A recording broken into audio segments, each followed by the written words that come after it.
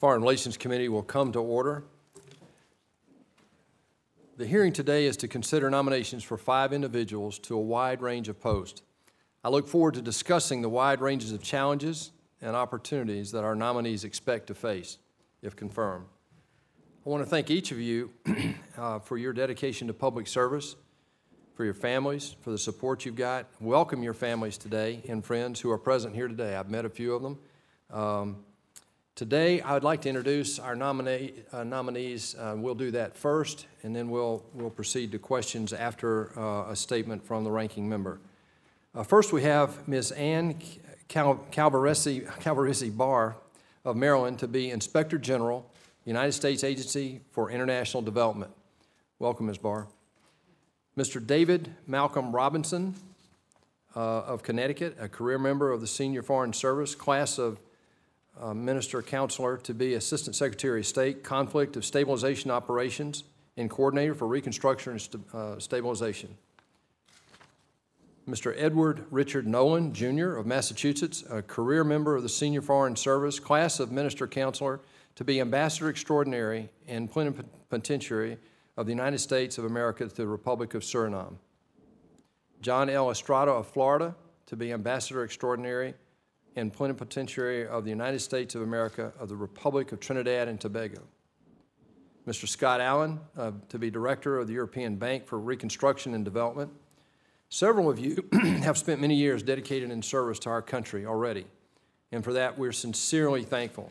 I look forward to hearing your testimony today, but I'd like to add a personal note. I've made a couple of trips outside the U.S. I've met many of your compatriots in the State Department, and I can tell the people of America that the best of the best represent us abroad, and I want to thank each of you and the people you represent for what you do.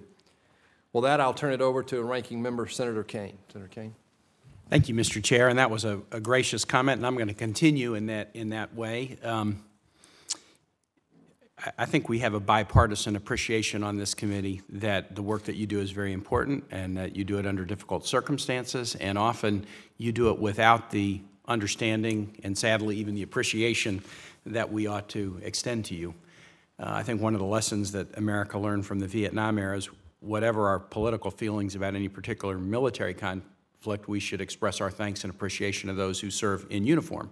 And I think we've gotten better at that, and I thank God for that. But we have a whole lot of people who serve not in military uniform, but still representing the United States, whether they be State Department or USAID or DEA agents who work overseas. We have a lot of folks who are kind of small A ambassadors working overseas who represent the United States every day, often in dangerous places, often sent to places that they didn't choose, and often sent without their families if the places are particularly dangerous. And I have also, as a member of this committee and the Armed Services Committee in my travels, had a chance to interact with a lot of the folks that you already are working with and that you will be working with. You've got fantastic colleagues. Those of you who are going to be ambassadors have that care on your shoulder of protecting the safety of the public servants who work for you, and I congratulate you for being nominated, but also just tell you that my sense is the same as Senator Perdue's, that the people you'll be working with are really top-notch, and we owe you and them a great deal of thanks. Quickly about the nominees, Ms. Barr, your experience at GAO and as Deputy Inspector General at the U.S. DOT will be very, very valuable if you are confirmed in this position as the Inspector General for USAID. It's an important agency. We care deeply about the mission. The role of the IG is very important to the USAID being successful. Ambassador Robinson, as a career member of Foreign Service, your current tenure as the Principal Deputy High Representative of the International Community in Bosnia and Herzegovina and other roles will undoubtedly benefit you in the position you've been nominated for as Assistant Secretary of State for the Bureau of Conflict and Stabilization Operations.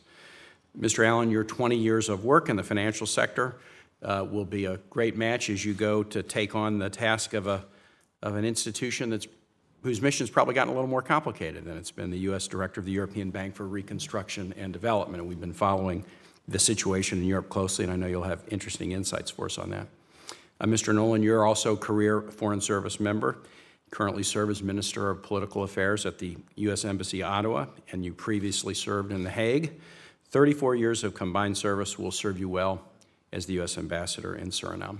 And then, Mr. Estrada, I can't resist, as the father of a Marine, to give you a shout out for your strong service, 34 years of service in the Marine, and really the achievement of it's got to be the top job in the Marine Corps, even over Commandant, Sergeant Major of the Marine Corps, the highest ranking enlisted Marine. What a wonderful track record, and I know you'll bring that to your position of the Ambassador, the Republic of Trinidad and Tobago. Everywhere I travel, I always stick my head in post 1 at every embassy to thank the Marine security guards who are trained at Quantico in Virginia, and I know you've interacted with them, and they will be new family in this new role. So I appreciate your service. I applaud you for your nomination, and Mr. Chair, I look forward to the questions. Thank you. Now we'll open it up to questions, and I'd like to give each. Oh, I'm sorry. Yes, we'll do testimony first, but I jumped ahead. When we do I'm anxious to get these questions. He is tough. I mean, he wants to get to the cross-examination, so you guys better hunker down over there. What I was going to do, though, actually, is give you the privilege of introducing your family and guest, each of you, and I'll ask you to do that as you give your statements.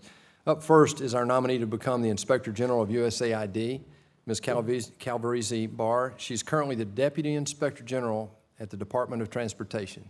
Ms. Calvarisi Barr. Thank you, Chairman Perdue and Ranking Member Kane. It's a great honor to be here today as the President's nominee for Inspector General of the United States Agency for International Development. If confirmed, I look forward to working with you on important oversight and accountability matters related to U.S. foreign assistance. Before I begin, I'd like to recognize my husband, David, who is in Iraq on a State Department detail, my daughter, Juliana, who completed her second year at Dickinson College and will soon begin a year of study in Italy, my mother, Julia, my late father, Anthony, my siblings, Kathleen, Dominic, and Anthony, my mother-in-law, nieces, and nephews, and other members of my sizable Italian family. Together, they have instilled in me strong ethical and moral values and taught me that hard work, dedication, and humility are the foundation to building resilient relationships and mutual respect. As you can see, I'm surrounded by much love and support. I've served in the government accountability community for more than 3 decades. My civil service career includes 25 years at the Government Accountability Office and 6 years at the DOT's Office of Inspector General.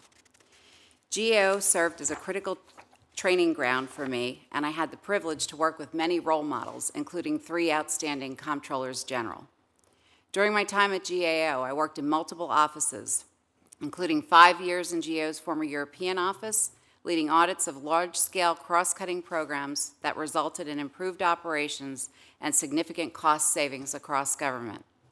Particularly gratifying and fulfilling was work I performed while stationed overseas, work that concerned national security interests, international development efforts, and the state of human rights conditions in countries throughout Africa and the Middle East. My GAO experience prepared me well for working alongside DOT's Inspector General Calvin Scoville, whose exceptional leadership I respect very, very much and I've learned from and is recognized across the OIG community. And I must tell you, he surprised me today and he is here with me and I couldn't be happier about that. Thank you, Cal. Within my first weeks as Assistant Inspector General for Audit and Evaluation, I led the development of a comprehensive strategy for mitigating risks in DOT's oversight of the $48 billion in transportation projects funded under the Recovery Act. Our strategy enabled us to quickly identify and inform the department of vulnerabilities that required immediate attention or a sustained focus before funds were further obligated or expended. I also collaborated with senior managers to institute new policies and streamline procedures that enhanced product quality and accountability for issuing timely and relevant audit reports. After my first year at DOT, the Inspector General selected me as his deputy. In this role, I identified opportunities for greater synergies among OIG's audit, investigation, and operational support activities, as well as programs to further develop and motivate staff. I also personally sponsored many initiatives aimed at broadening perspectives and encouraging greater coordination and partnering. Our returns on investment and employee survey scores demonstrate the success we have had in cultivating a skilled and high-performing workforce and in achieving results. Over the past 5 years, we've averaged a return of $26 for every dollar appropriated and seen remarkable improvements in our employee viewpoint survey scores. Of particular note, we ranked first in effective leadership, support for diversity, and innovation across the OIG community. If confirmed, I would approach this new responsibility with a clear understanding that foreign assistance is an integral part of U.S. engagement with an increasingly interdependent world, and that the success of AID's mission depends in large part on effective partnerships with state and defense, other federal entities, industry, foreign governments, international donors, and the academic and scientific communities. The independent work of USAID OIG is critical to ensuring transparency and accountability at USAID, as well as at the 4 other entities I would have oversight responsibility for. I would continue to model the highest standards of leadership. Effective leaders marshal rather than direct, and I welcome the opportunity to marshal the dedicated professionals at AID OIG. I would work to ensure they have the tools needed to combat fraud, waste, and abuse. Despite the many challenges these professionals face, they remain resolved to carry out their important audit and investigative mission around the globe. Nothing short of a work environment characterized by integrity is acceptable to support their dedication. AID reflects the goodwill of the American people, and while working in areas affected by poverty, conflict, and instability, I saw firsthand how effective foreign assistance programs can help transform lives and unlock human potential. I remain passionate about that cause, and to that end, to helping ensure that every dollar spent furthers foreign assistance goals. If confirmed, I look forward to working with Congress to address your areas of concern, ensure transparency, and provide complete, timely, and accurate information on the progress of key foreign assistance priorities.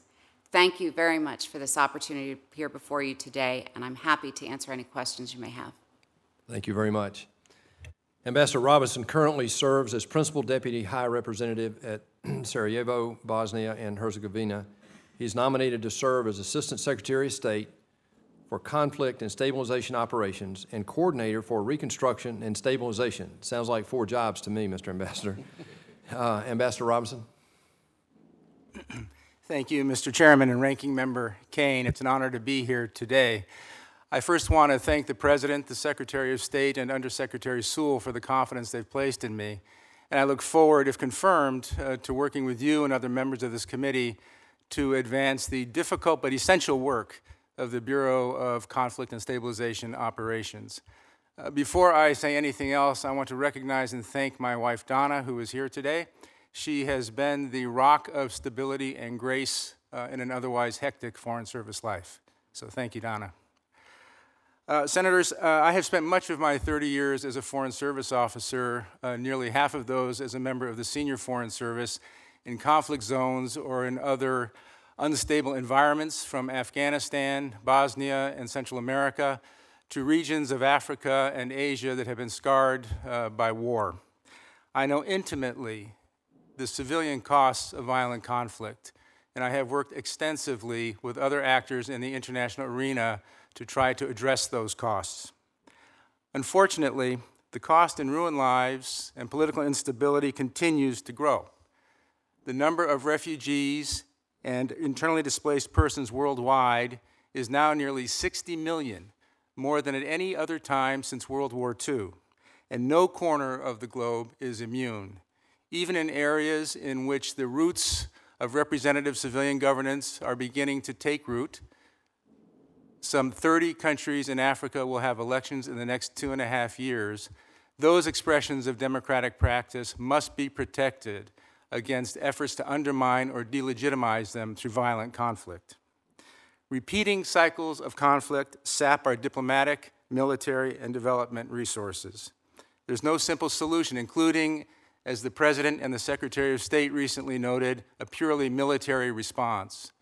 Instead, we have to use all the tools at our disposal, including civilian, to anticipate, prevent, or limit conflict whenever and wherever we can.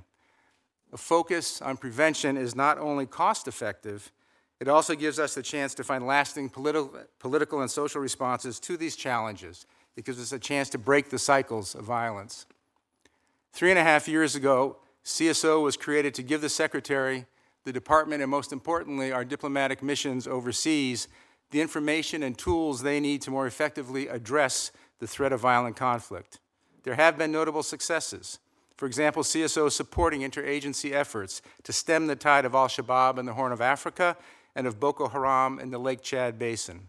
It has helped prevent violence around elections in Kenya, Nigeria, and Bangladesh, and it has strengthened civilian security in some of the most dangerous parts of Central America. At the same time, I know well that CSO's mission and methodology have not always been clear and consistent. I read last year's hard-hitting Inspector General report, and I take it seriously, as does the current leadership of CSO. Most of the recommendations already have been closed, and the few remaining are well on their way to successful conclusion. These changes reflect a maturing culture within the Bureau, and I welcome the chance to make it lasting and to better integrate the Bureau within the broader work of the department.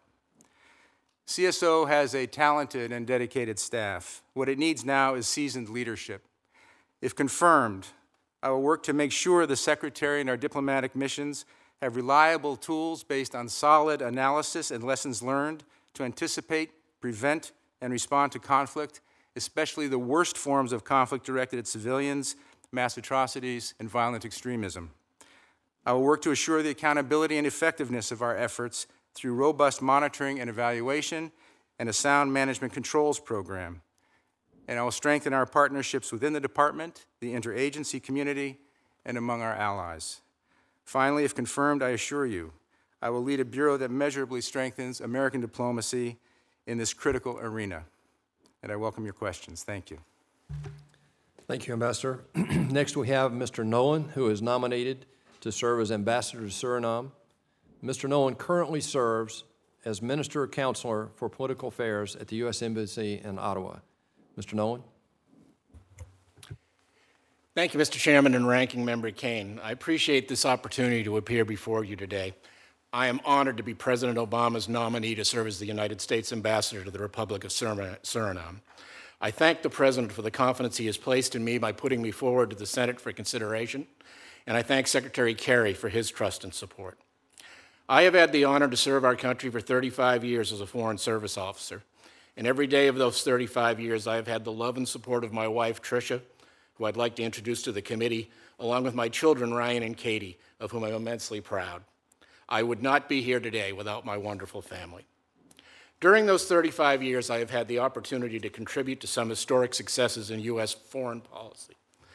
Among them, the first conventional arms control agreements with the Soviet Union in the 1980s, the successful integration of the Warsaw Pact members into NATO in the 1990s, and the indispensable U.S. efforts to bring lasting peace to Northern Ireland through the implementation of the Good Friday Agreement.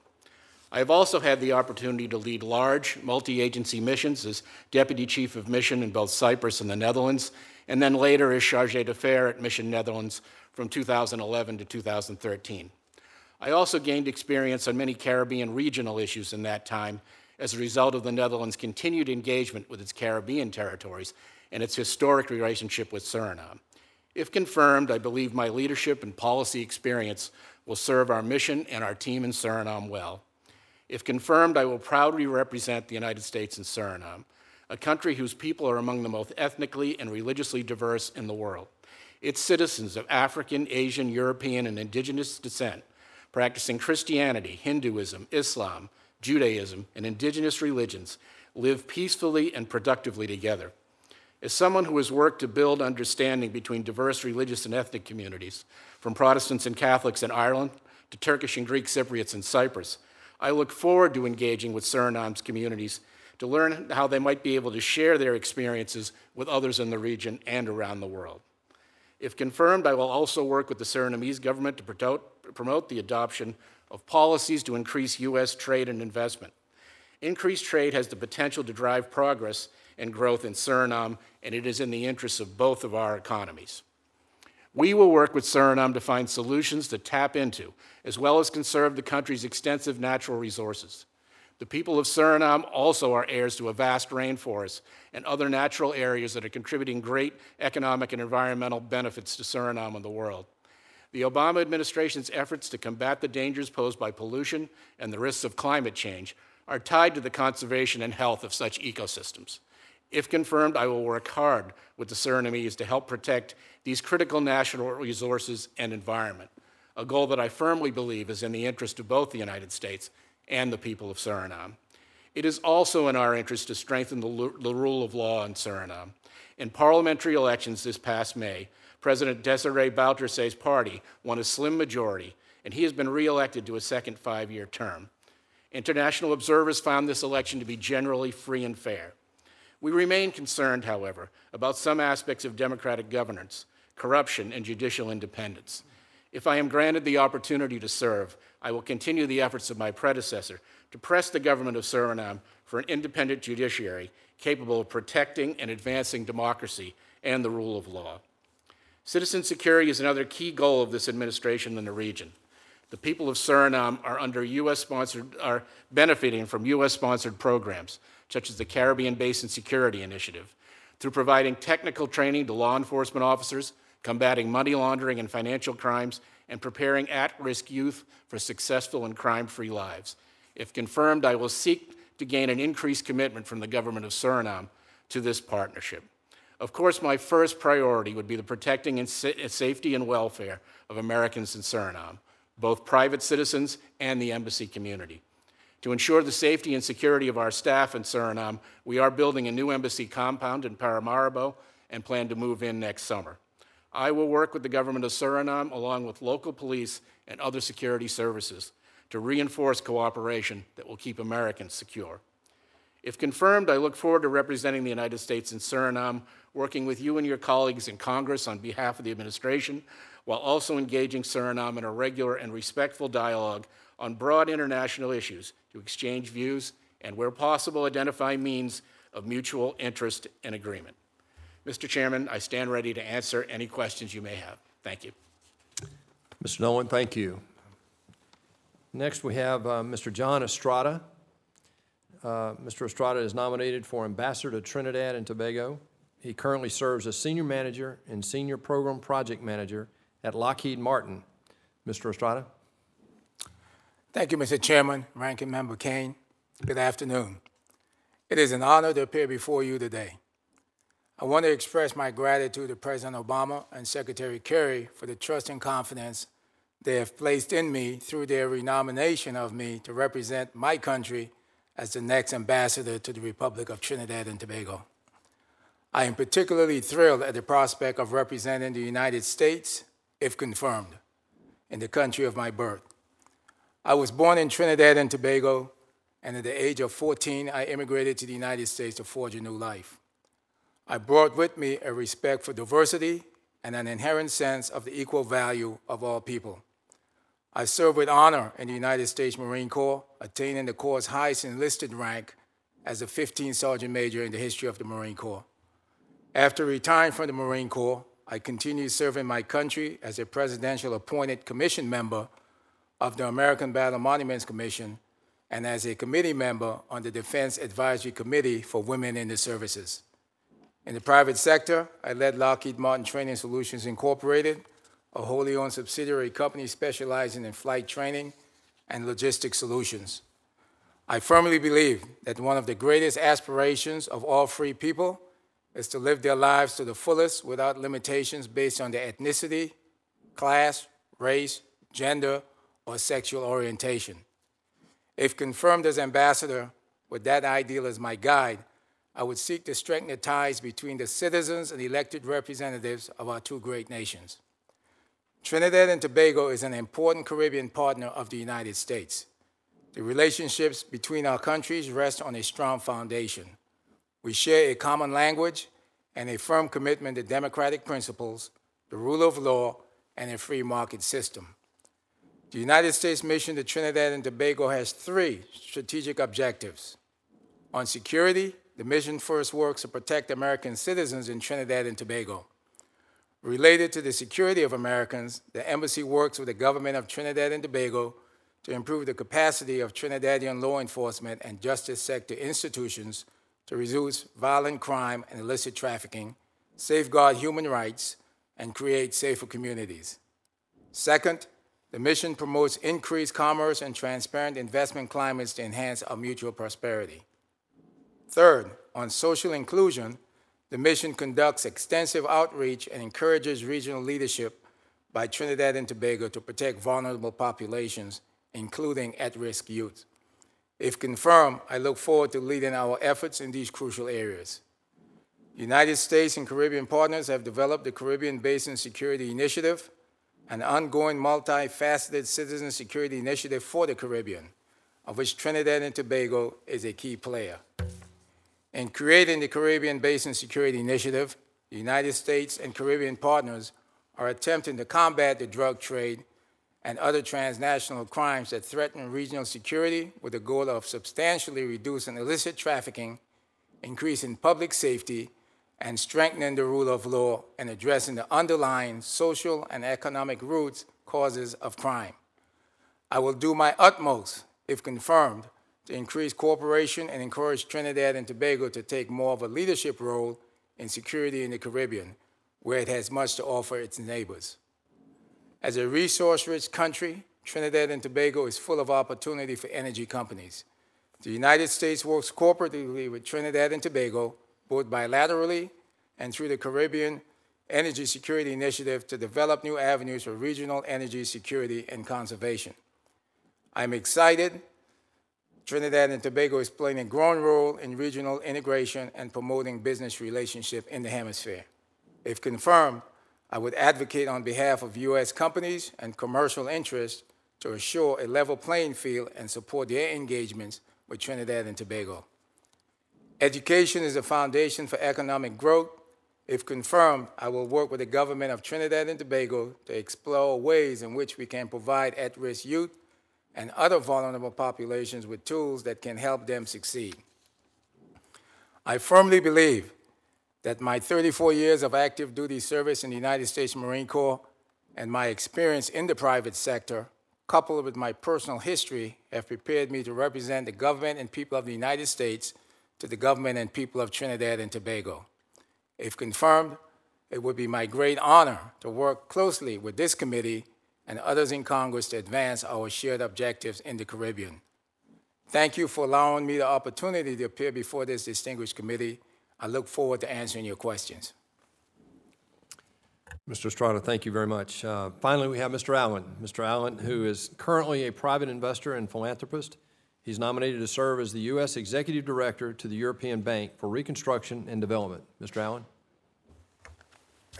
Thank you, Chairman Perdue and Ranking Member Kane. I am grateful for the opportunity to appear before you today.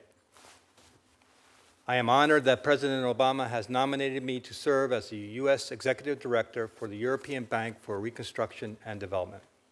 I would like to take this opportunity to introduce my family members that are here today. Betty Allen, my mother, who is 91 years old. She is becoming a regular at confirmation hearings as she attended the hearing for my brother, Craig Allen, who was confirmed by this committee to serve as ambassador to Brunei in July 2014. My wife, Kanako, who has devoted her career to working on economic development issues, first at the United Nations and currently at the World Bank. She is my rock. Finally, our two daughters, Lisa, who has just returned from a couple of years in Kyoto, Japan, and Sarah, who works in finance in New York. I come from a very close family with a history of government service. My sister, Sarah Bowden, and her husband, Dennis Bowden, are also here today. During the Reagan administration, Sarah worked at the White House Office of Science and Technology Policy. Dennis spent nearly 30 years at the CIA. And prior to his confirmation to serve as the ambassador to Brunei, my brother, Craig Allen, spent a long career working at the Department of Commerce. Over the course of a 22-year career in investment banking, I became a specialist in emerging markets and credit. In the early 1980s, I was part of a small team of bankers focused on the sovereign reschedulings of commercial bank debt. My primary country of focus was the Philippines, but I also worked on distressed sovereigns in Latin America as well as Eastern Europe, specifically Yugoslavia. Through this work, I came to appreciate the trade-offs between balancing lenders' need to protect loan assets with the sovereign nation's desires to reduce pressure from debt service payments so that economic growth could improve their citizens' livelihoods and increase repayment probabilities. 30 years later, the players have changed, but many of these same dynamics continue to play out in Europe. I arrived in London in 1992 to lead Chemical Bank's emerging markets business. Just a couple of years earlier, during President George H.W. Bush's administration, the EBRD had been established, with the United States contributing 10% of the capital, the largest single country stake. The founding vision of the EBRD remains sound, fostering the economic vitality of the private sector through debt and equity capital to help countries effectively transition to market-oriented, pluralistic, and democratic societies. At the time, the context was a post-Soviet era, and EBRD's client countries were Eastern European countries that had just thrown off the yoke of communism. The EBRD today has new challenges. The EBRD has taken its founding vision into select countries in Northern Africa, Turkey, and Jordan, with the same conviction that the development of an economically vibrant private sector will foster a political transition to democracy in these new client countries. At the same time, it is working to complete the transition of several more advanced Eastern European countries by aiming to reduce investments in these countries while recognizing that there is still a role for the EBRD given the effects of European economic turmoil and the Russian aggression in Ukraine. Over the medium term, however, these countries will need to follow the path of the Czech Republic, which has graduated from EBRD investments. EBRD's role in Ukraine deserves special mention. At the time of the unlawful annexation of Crimea, Ukraine was the second largest recipient of outstanding loans among EBRD countries of operation. Today, virtually all commercial and private sources of fresh capital are reluctant to invest in Ukraine as lenders and investors judge the risk as too extreme, absent broader signals of support for Ukraine. The EBRD, true to its mission, continues to provide that signal and to make new lending available to private sector entities and the government. For calendar year 2015, the EBRD expects to make an additional $1.25 billion in new cash disbursements. If confirmed, I will seek to encourage the EBRD to continue to provide new financing to Ukraine entities on a prudent basis. My long involvement in emerging markets and portfolio management provides me with a deep understanding of credit and event risk. I also ran sales teams from London that covered institutional investors in Eastern Europe, Russia, Turkey, and the Middle East, many of the same countries where the EBRD is most active. If confirmed, I would like to focus on how the EBRD can most effectively support our allies in the region while balancing the financial risks that entails. My background and experience provides me with the skill set to ask the right questions and to understand the answers. Thank you again for considering my nomination, and I look forward to answering any questions you may have. Thank you all very much. We'll move to questions. And we'll do it in reverse order, but I'm going to ask one question just to get it started of each of you, and it's the same question, so, but it'll be different, your different posts. I'd like to know, as you look at, a lot of times when we have these questions, we talk about the historical record and what you've done to get here. I accept the fact that each of you have stellar careers. It's obvious from reading your backgrounds.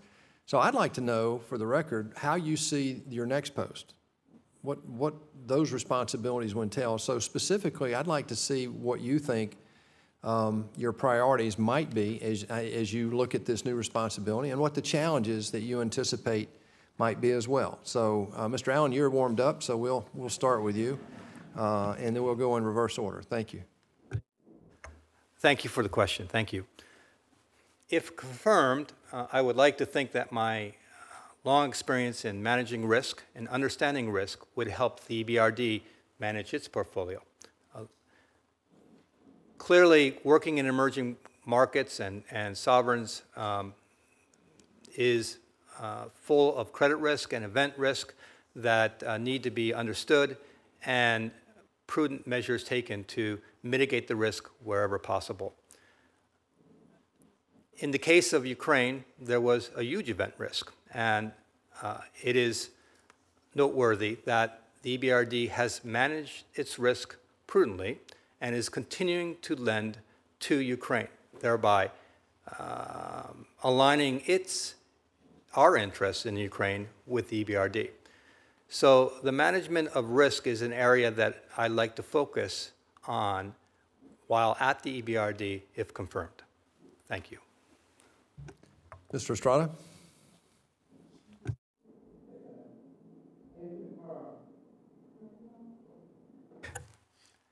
If confirmed, my priorities, I have three priorities as I see it. The first one, first and foremost, is the protection of U.S. citizens traveling, visiting, and working in the country of Trinidad and Tobago. My second priority would be continuing efforts to strengthen the law enforcement capacity of the Trinidadian law enforcement, and also improving the justice sector system so they could deal with the crime and drug issues that they currently face.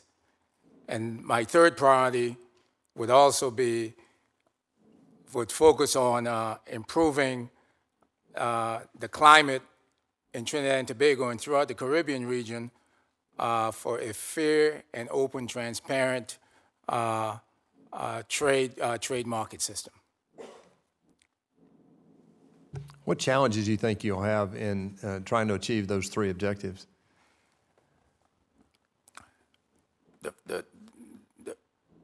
The first challenge, protection of U.S. citizens. Trinidad and Tobago is struggling. They're challenged by high crime, and is to ensure that we educate Americans visiting the country, those that are living in the country, that we continue to educate them on safe areas, where not to go and where to come for assistance, so that we continue to reach out to them. That would be my first challenge, that we are touching every American that's in the country. That would be my biggest challenge. As far as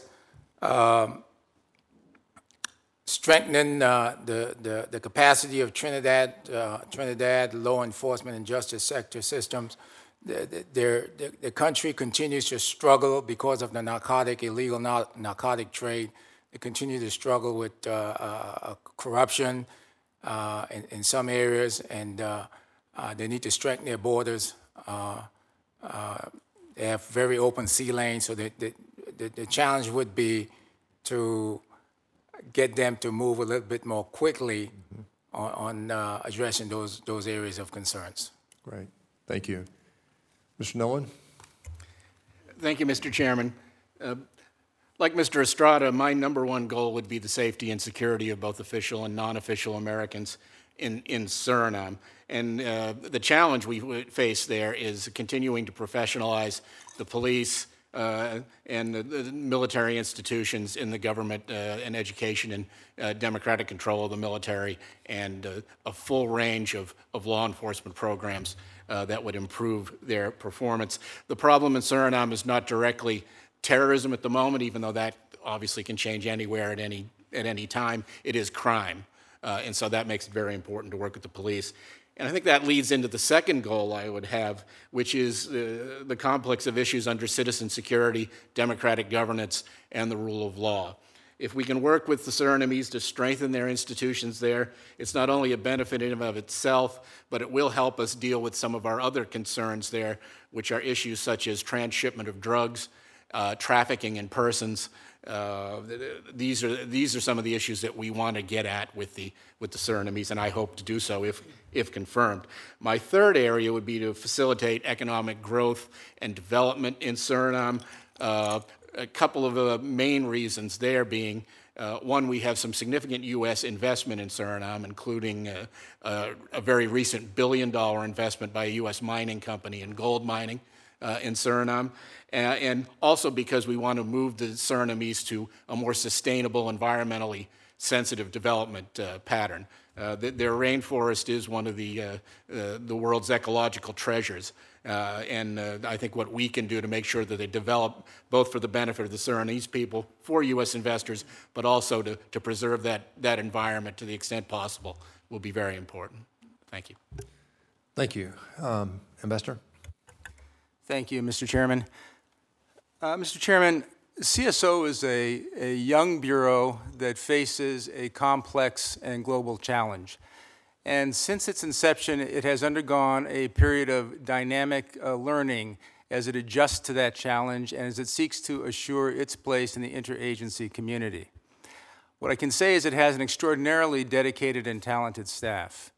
So my goal, my priority, is to provide the kind of disciplined leadership that seizes that staff, directs its attentions, its talents, and its dedication to getting its job done and knitting that skill into the main fabric of the State Department so that it delivers what it is designed to deliver in a way that is not only recognized as useful for the State Department and for the interagency community, but is essential as it faces the challenge of violent conflict. Thank you. Ms. Calabrese Barr. Thank you, Mr. Chairman. I look really forward to assuming this role if confirmed, and I believe my 32 years in the accountability community positions me well. While I'm not at the agency currently, I think I know how to get this job done. So a couple of things that I would want to begin with. It's about learning the agency, and it sounds very simplistic, but it's a rule that I always followed. I would want to get a sense of the work, the processes, and the people. What's working well, what isn't working well, and that means I need to be in the listening mode. That means that I need to engage with our staff. I have to look at what sets our priorities. And the most important thing is to make sure that we have processes in place that yield work that is quality, that is reflective of the standards, and that is transparent to Congress and to the American public.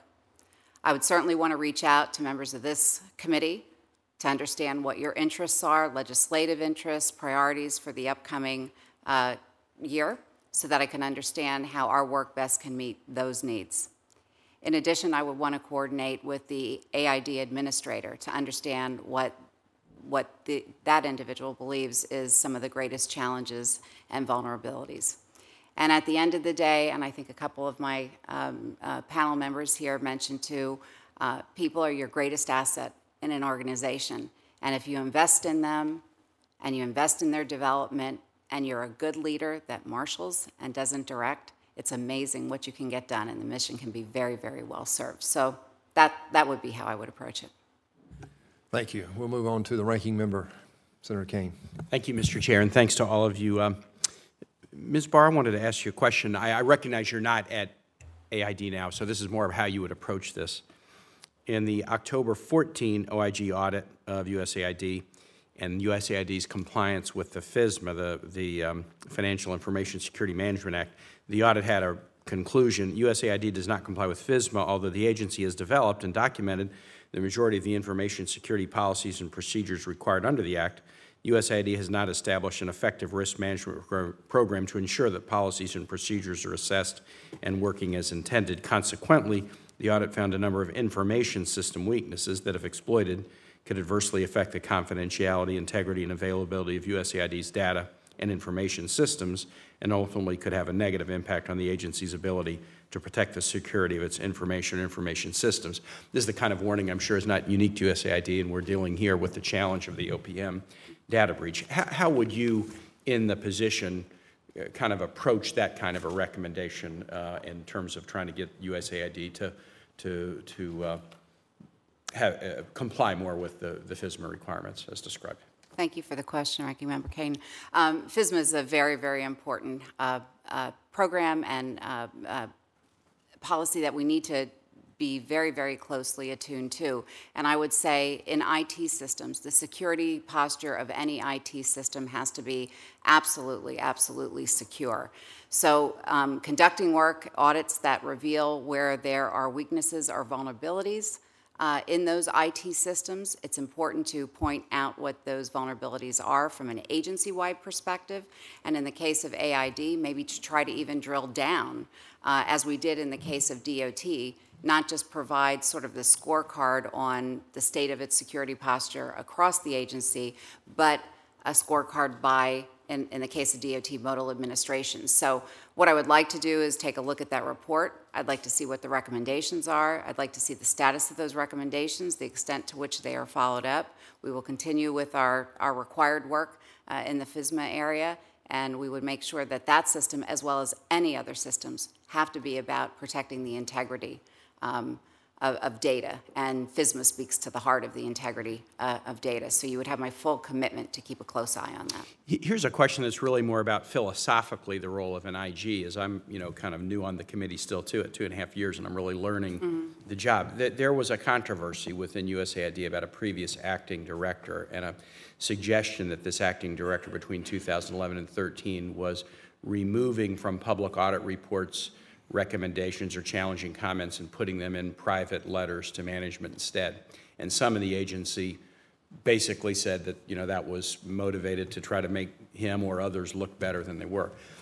Talk a little bit about, you know, kind of from an IG perspective. I mean, I'm assuming sometimes you come up with recommendations and you do share, some you might share confidentially or in a prefatory way or a preliminary way to try to get people to make improvements, and then some you make public so that the world will know. How as an IG do you kind of handle that as you're analyzing the performance of this agency that you are independently charged with overseeing? Yeah, certainly I'm aware of the concerns that you mentioned, and aware of them, but don't know the key facts surrounding them. So I don't want to speculate actually on any of the particulars. But to your larger question is, what is the appropriate role of the IG and concern for those matters? And it goes back to my role of ensuring that we have absolutely airtight processes that ensure that our work is evidence-based, that it is of quality, that it's free from any type of outside influence. And the process has to include a good vetting, verification of the data, quality control checks of the data in-house before it is publicly released. So I want to take a really good look at the process that was used there that perhaps prompted maybe some weaknesses in that process that prompted some of these questions, and make sure that we go ahead and fix any of that. At the end of the day, the most important thing is transparency of our work products. There should be no hidden findings anywhere. There shouldn't be reports that are banished to management letters that never see the light of day. So you have my commitment that all of our work will be posted publicly upon final publication of the work. Thank you very much, Ms. Barr. And now to you, Mr. Robinson. Two questions. I'd like to ask you about Honduras, and I'd like to ask you about Syria. So, and the CSO work that is being done. I know there is work being done in Honduras because of the serious violence problem there. Honduras has been a good U.S. ally, but this is a very, very challenging area. We're in the Northern Triangle. You've got, the highest murder rates in the world, 3 of the 5 highest murder rates in the world in those countries. The president has proposed a significant investment in a plan in Central America to help them deal with the security situation. What is the CSO currently doing, or what might it do if Congress sees fit to appropriate significant funds to this initiative to help Honduras and the other countries in the Northern Triangle deal with the violence issues? I ask because I lived there 35 years ago and have a particular and personal interest in it. Thank you, Senator. Under the President's proposal, CSO would, in the first instance, design and then manage the monitoring and evaluation function to make sure that the proposal, that the programs that are implemented in Honduras or in Central America are in fact working as intended. As part of the monitoring and evaluation program, CSO has a commitment to developing the lessons learned that it then transfers to future planning and programs. So it's a feedback loop that we would continue to refine the program in an intergovernmental fashion to get the best use out of it. On the particulars of Honduras itself, CSO launched a program in conjunction with USAID to do two things. First, to address the tremendous violence that made Honduras at that time, from 2012 to 14 when the program was running, the murder capital of the world, and also to prepare to limit the damaging impact that violence would have on elections in Honduras. So working with local NGOs, local civil society organizations, and with our USAID partners, CSO launched a program in Honduras to bring together civil society officials and police to create early warning systems, to create fast response systems, allowing community leaders to intervene where violence would be or was beginning to become even more problematic. In addition, working in the justice sector, it put pressure through these civil society groups and through these NGOs on the government and on particularly the attorneys general to perform their jobs. The result was astounding. The number of convictions increased enormously where CSO had been working with the attorneys general. CSO has turned that program over as it was intended to do, has transitioned it to local implementers, to local partners in the field, and it continues to run today. So the program is still effective, it's still functioning, and it will expand. CSO continues to support that. The embassy supports it as well, and INL also supports that program. So it's a good example of the interagency aspect of CSO's work. On elections violence, CSO identified the hotspots that were likely to erupt. It created, again with local implementers, the civil society groups that could respond to the kind of political dialogue that was provoking electoral violence. It mapped out the major actors, both pro and con, and gave those, of course, to the embassy, to the ambassador. The ambassador made phone calls to those actors. And in fact, the elections did occur without the eruptions of violence that were anticipated in those areas. Following the elections, which is also a critical period to monitor violence, of course, the ambassador actually visited those areas and talked to those people. The result was an extraordinarily strengthened regime of civil society action to take responsibility for the street violence that otherwise may have impeded the elections, and that again continues today. At the end of the day, one of the benefits of the CSO action was to turn over to the embassy, to turn over to our diplomatic mission, a new network of actors that can directly address the kind of violence that has disrupted Honduras. It is a very important issue, and not just because I lived there. I'm not asking it just for that reason. Obviously, the huge upturn in the unaccompanied minors coming to the southern border of the United States, heavily from Honduras, El Salvador, and Guatemala, driven by violence issues. So smart investments and smart CSO participation in anti-violence strategies will have a direct benefit to the U.S. as well. We're close partners. The issue about Syria. I recently did a CODEL to Syria, and I met with individuals connected with the START team under the leadership of Mark Ward. I know that a lot of the work of the CSO as a new bureau initially was done dealing with the Syrian refugee crisis, but I understand that that work has now been moved primarily from the CSO division within state over to the NEA division within state. Could you just describe why that is? I know there's been sort of efforts to define what the CSO mission is within state, but I'm curious as to the reason for that transfer. Yes, Senator, most CSO programs are designed to transition to a more sustainable platform. The purpose of CSO is to be agile, is to go in and to seek innovative, if that's what's required, or creative responses to problems, to fill in gaps that can't be filled in, but not to substitute for capacity that can be found in country. The CSO is not designed to remain in a place to be the operator for extended periods of time.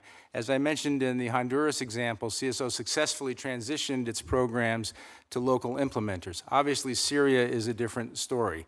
The local implementers are not quite available to us at this point.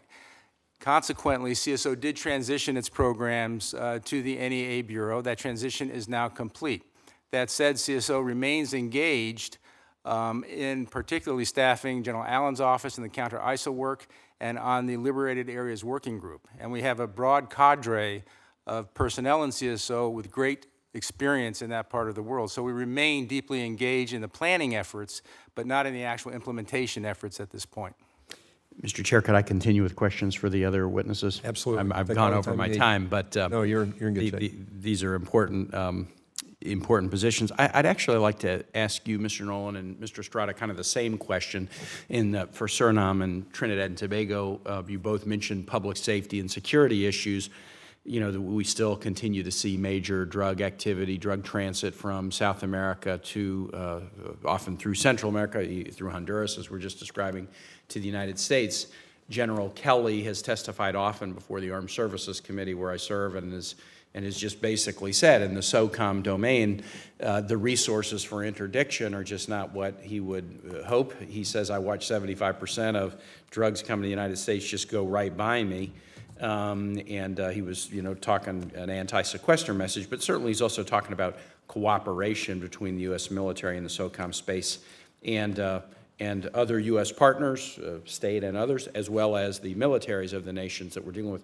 Talk a little bit about in Suriname and then in Trinidad and Tobago, the current status of sort of mill-to-mill relationships, what you might do in your ambassadorial post to help basically with this interdiction effort. Mr. Estrada, you talked about the sea lanes need to be better controlled to help this issue in Trinidad and Tobago. The U.S. can play a role in that. Talk a little bit about our military cooperation with each of your nations. Mr. Nolan first. Thank you, Senator. Certainly an important question. In Suriname, Suriname is not a drug-producing country, but it is a major transshipment country. No drug transshipments are good. They do tend not to come to the U.S. from Suriname. They're largely going to Africa and to Europe, but that doesn't mean we don't need to take action against them. A large problem that we have with Suriname is even with the best of cooperation from the military, if we had that, it is just a very large and very unpopulated and difficult space to know what's moving through the country. So what we have tried to do with our programs, both through Southcom, we have a partnership program with South Dakota National Guard and the Surinamese military, and with INL programming, is train the trainers on how to improve their ability to deal with controlling that space, provide some additional riverine capacity, because a lot of the drug flow does move along rivers once it gets into the country. To be honest, in the pre-election period we just had an election in Suriname in May. In the months before that, we were not getting tremendous cooperation from the government, and a lot of the programs had stepped back a bit, even though training programs are still continuing. With the new government, we do have the same president, but I always take the opportunity of a new government to we'll have some new ministers and to try again to engage them more fully. We think there are a lot of good people in the Surinamese military who really want to cooperate, and we need to get. I will try, if I am confirmed there, to get more central buy-in so they get the resources and support they need to take advantage of the programs that we can offer, both through INL funding and Southcom. Great. Thank you, Mr. Nolan. Mr. Estrada, the Southcom question. Thank you, Senator King. The United States has instituted a comprehensive interagency anti-crime and counter-narcotic strategy aimed at assisting Trinidad and Tobago law enforcement agencies to detect and interdict narcotics and to develop the skills to manage the evidence needed to prosecute those crimes. And agencies that are playing a part in this effort are the Drug Enforcement Agency, which works to help disrupt the flow of narcotics to the United States. This has, in fact, resulted in the seizures of large quantities of cocaine and marijuana. There's still a lot of work to be done, working with all the different agencies, and you mentioned Southcom. And if confirmed as the U.S. Ambassador to Trinidad and Tobago, I will focus on those areas. It's an area of concern for the government of Trinidad and Tobago. They realize they're challenged in this area, and I will do everything I can to help them address that issue. Thank you, Mr. Estrada. And finally, Mr. Allen, a lot of the work that's been done by the EBRD initially has been with firms in Russia. So I kind of was going to ask about, as you come into this post, how has the Russian dynamic with Ukraine and other European nations, how's that likely to change the arc and trajectory of the EBRD work? And I was going to basically ask the same question about how will the arc of EBRD work change as a result of the challenges we've been seeing in Greece. You mentioned that you have developed, your appreciation through earlier work about this balance for trying to protect lenders' interests, but also protect the interests of the government that wants to be able to grow and not just, spend all their resources repaying debt. My layman's read of a lot of the recent Greek deal is, we're loaning them more money so that they can pay off bad debts, but without necessarily being able to use that money to be able to grow the economy. So you don't have to editorialize on that, but I'm just kind of curious how the EBRD mission might address the Russia challenge and how it would address the current challenges posed by the Greek situation. Thank you very much for both questions, Senator. Let's start with Greece. Everyone wants to help Greece. The EBRD, the United States, the Eurozone wants to help Greece. The EBRD is fortunate that it wasn't lending to Greece, so it has zero exposure. The Greek government requested the EBRD to start evaluating projects earlier this year. Clearly, there's a lot of uncertainty, a lot of event risk, a lot of economic turmoil in Greece. Going forward, some of that uncertainty needs to be alleviated before in my opinion, the EBRD should start lending any money in Greece.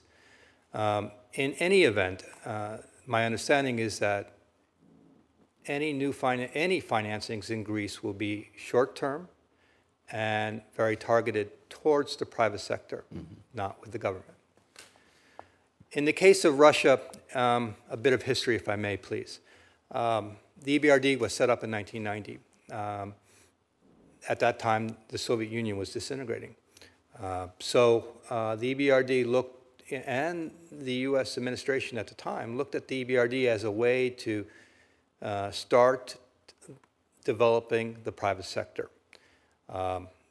There were trade missions under Presidents Clinton and George W. Bush trying to do the same thing by engaging with the private sector to increase the dynamics in an economy, and through those dynamics to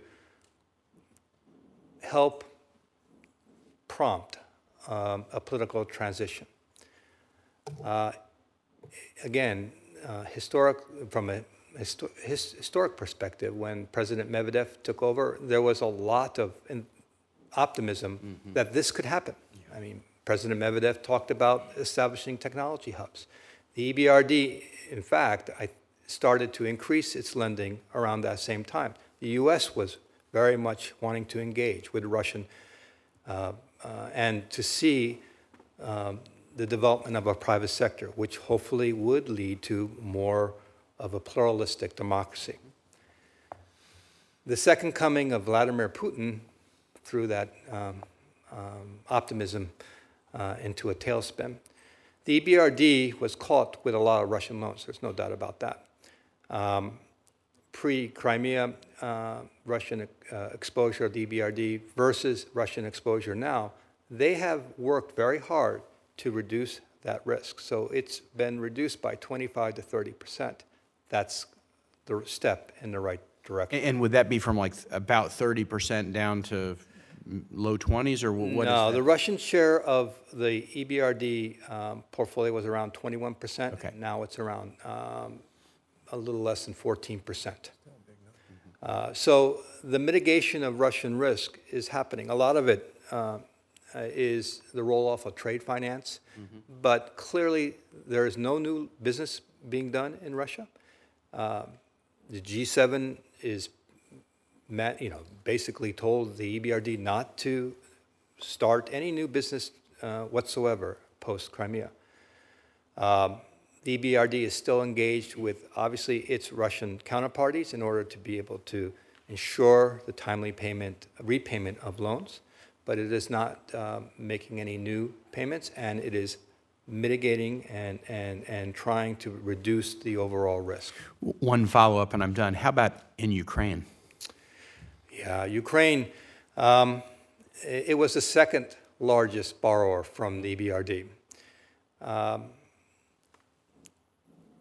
U.S. interests are right along with the EBRD's interests. It is a strategic priority for the EBRD and for the United States to continue to finance new business in Ukraine.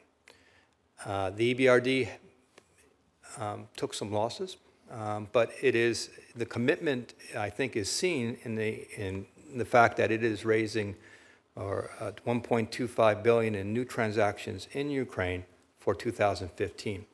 At this point in time, it's pretty safe to say that the EBRD is probably the only, if not one of a couple of lenders willing to put fresh capital in Ukraine.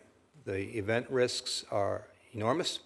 The economy is under a lot of stress, and it is, if confirmed, I would encourage the EBRD to continue this course of providing new financings to the private sector as well as in the oil and gas sector with the government, and to continue to support Ukraine, which is aligned with our interests. Very informative answers, all of you. Thank you very much. That's fascinating. I do want to follow up on one thing, Mr. Allen. With regard to the Russian exposure to the IBRD, How does that burn off? I mean, what's the duration of most of that risk? Thank you very much for the question, sir. I've not been at the EBRD, so Right. I don't know in detail. I suspect that some of it is trade finance because they work very well with banks, and so some of it will be trade finance. I don't know what the duration of their portfolio is, and whether or not loans that came due were paid. That might have been some of the reduction in overall exposures. Whether or not there's been any disposals or sale of loan or equity stakes, I cannot comment on because I don't know. But it's an interesting question, and clearly the reduction in risk is good, and it needs to be accelerated whenever possible. If you're confirmed, I'll seek you out. I really look would- forward to that, I would like sir. to know more I about look that. forward I to know that, Senator sir. Kane and I Thank have you talked very about that. Well, look, thank you all very much for your testimony and your thoughtful responses. It's encouraging to see talent like you being willing to step up and do what you're about to do and what you already have done, most of you. Do you have anything else, Senator? Well, that'll be the end of our questioning today. The record will remain open, however, until close of business Thursday for members who wish to submit questions to the record. And with that, this hearing is adjourned. Thank you very much.